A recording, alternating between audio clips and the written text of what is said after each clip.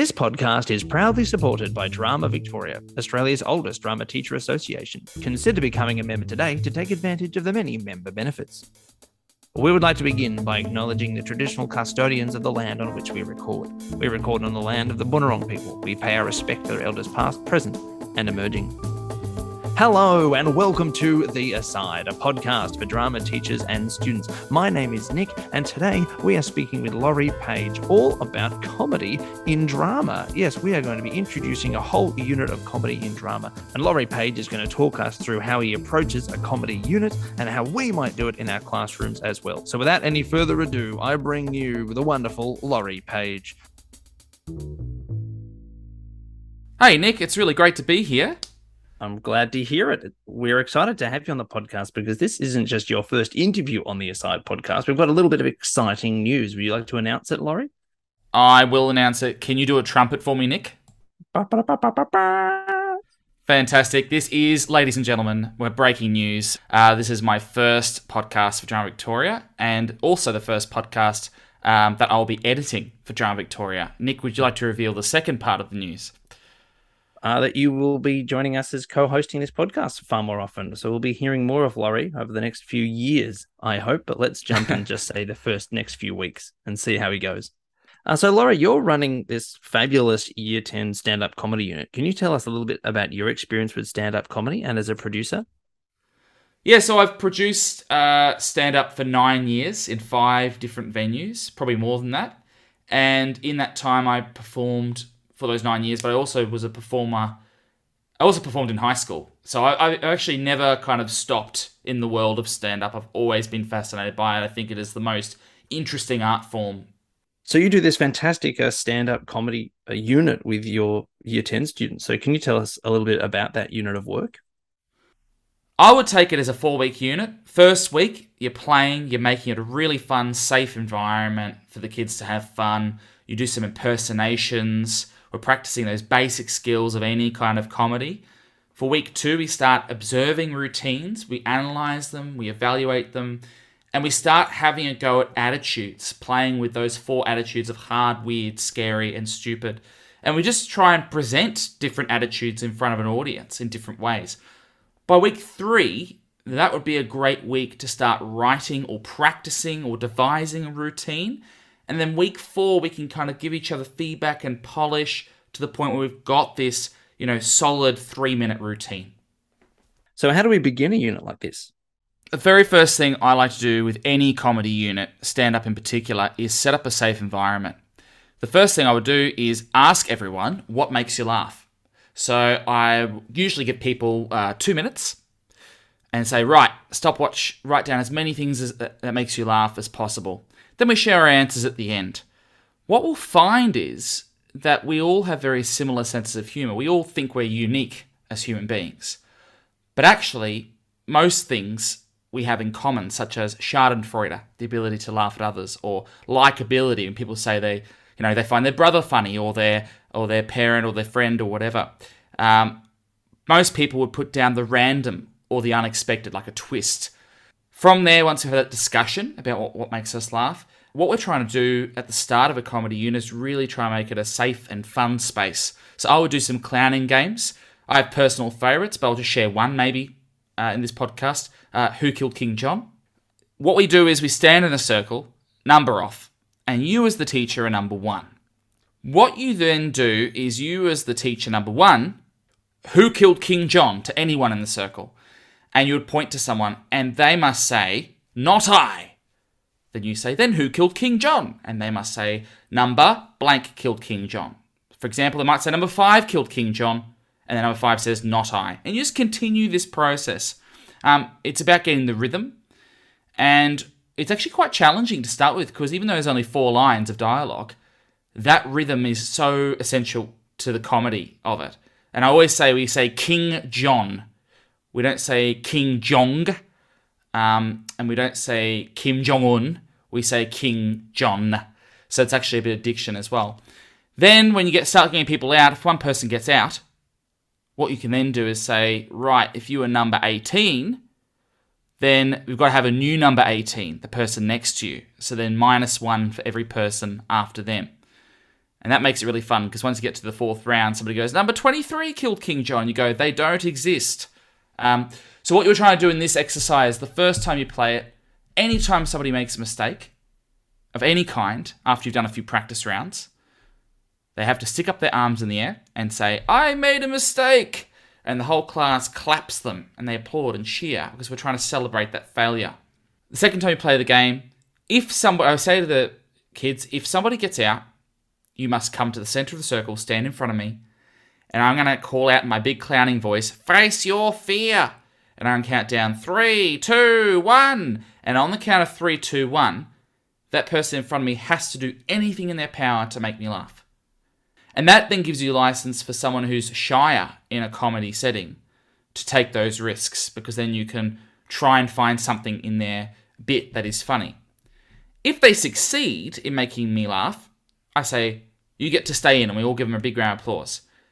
If they don't succeed, we say goodbye, but we all give them a big round of applause because it's about that taking that risk. And I've had students in this game get out 12 times. And it's so funny, that repetition of they keep coming back to the circle, they keep doing something repetitively, or they try something new and they're quite intuitive. So this is a great exercise in just playing and having fun and really improvising. You will then talk about, where did you laugh? What moments did you laugh from the game? And often, it's not actually the game that's funny, it's seeing somebody's eyes go wide or seeing how somebody mispronounced something.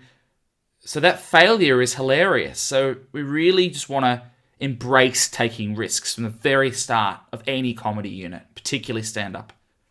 Okay, so you start with what do you find funny, and then you might use some kind of clowning warm-up, like who killed King John or others, and then what? What happens next? You would then look at impersonating people. So you'd say to everyone, hey, go home, think of someone you can impersonate that we all know. And so I would say to everyone, hey, either pick a celebrity that we all know, not some YouTuber that nobody can remember, or my favorite is I say, pick a teacher in the school that we all know. And the kids always go, ooh, we can't do all that sounds, ooh, whatever. And you say, no, we're not having a personal attack on the teacher. I don't want to hear a personal attack on the teacher. We are imitating their voice and movement, which are also skills in the Victorian curriculum. So you say to everyone, hey, this is what we're doing to learn comedy. The very first step, everyone can do an impersonation. We all do impersonations of people all the time. We just don't know about it. And then once we go into the impersonations, I say to the kids, if you all impersonate someone, we do a round where everyone has a go at one, even if it's terrible. I will join in at the end, and I will impersonate some people. I tend to pick 4 or 5 different people that I'll just have a go at. And you know you've nailed it when the kids go, yeah, that sounds exactly like him. And it's funny because we identify with the movement or the voice. Okay, so we've got an introduction to some of these ideas where we're introducing comedy, we're impersonating people, we're playing some clowning games. So what's the meat of this unit? The meat of this unit, okay, so we start, once we've kind of realised that we all can do stand-up, because impersonating is stand-up. That's the act out of any joke. Because any joke has, roughly, a premise and a punchline. And that punchline is often acted out. So once I explain to everyone, hey, we've actually already done stand-up comedy now. We've all had a go at it. Then we start to look at the actual technical side of things. And the first routine I'd look at is a routine called Jamoan eyebrows.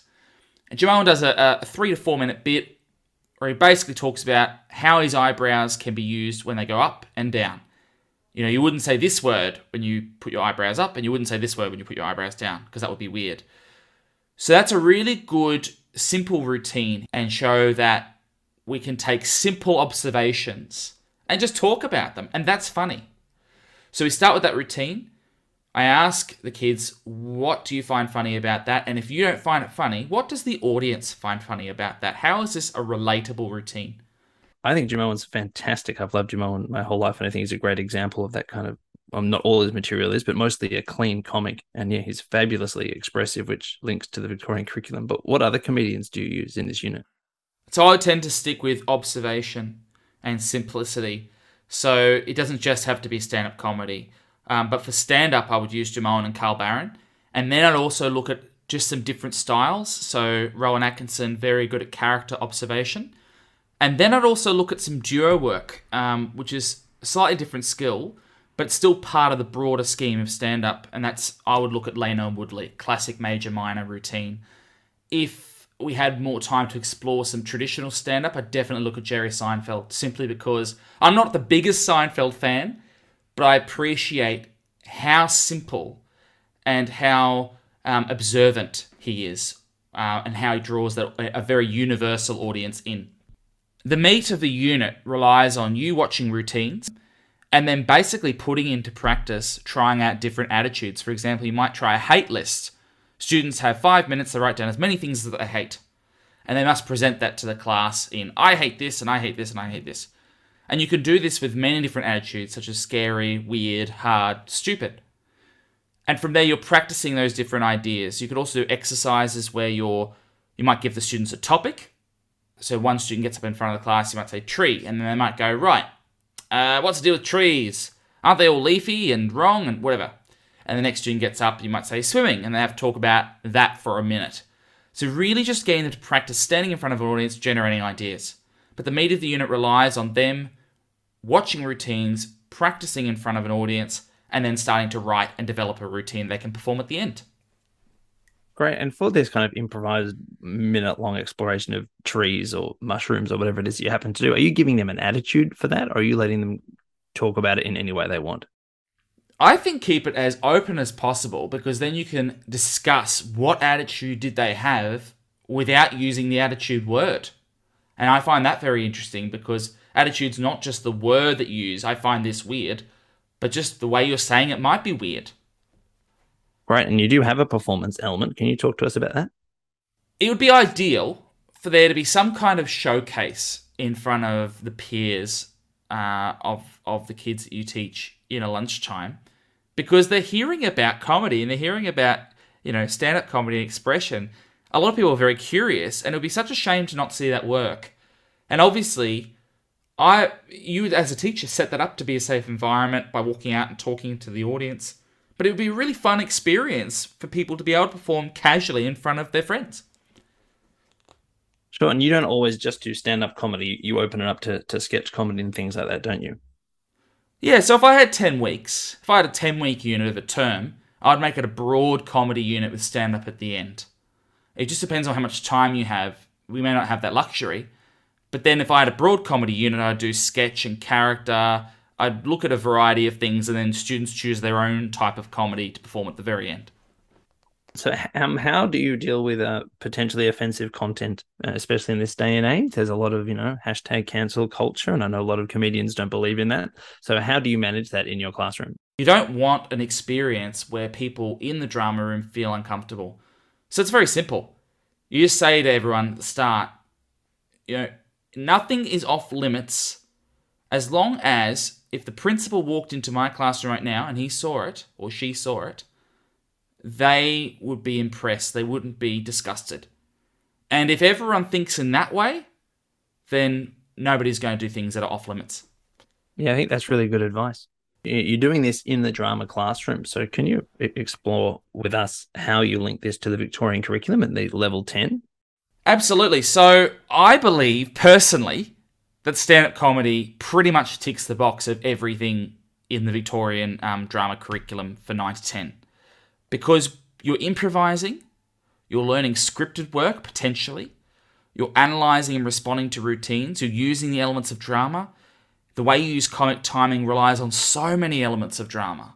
So really, it is so relevant to that curriculum that I think it's a shame to not use that, this unit. And that sounds like your students have a wonderful time doing that unit. They do. And I remember I had one year 10 class a few years ago, and every single one of them chose a stand-up comedy routine. And I was so over the moon. And I just remember the responses from, how did you get them to do that? And it was just a real culture of playing and having fun and not worrying about failure. That's what it's all about. Well, that's what the Aside podcast is all about as well. Playing and having fun and not worrying too much about failure because, hey, we're here and we're trying. Thank you so very much for your time today, Laurie Page. Thank you, Nick Waxman. It's been an absolute delight. That is all from us at The Aside. A huge thanks to Laurie Page for giving us his time. There are a load of episodes in the bank, so feel free to go through those and find one that piques your interest. If you would like to contact us, or if you have an idea for a future episode, do not hesitate to email us at asidepodcast@outlook.com. We answer a number of emails each week and are more than happy to hear from you. Thank you very much to Laurie for letting us record here, to Drama Victoria for their ongoing support, to Aaron Searle for providing the music, and of course, thank you for listening.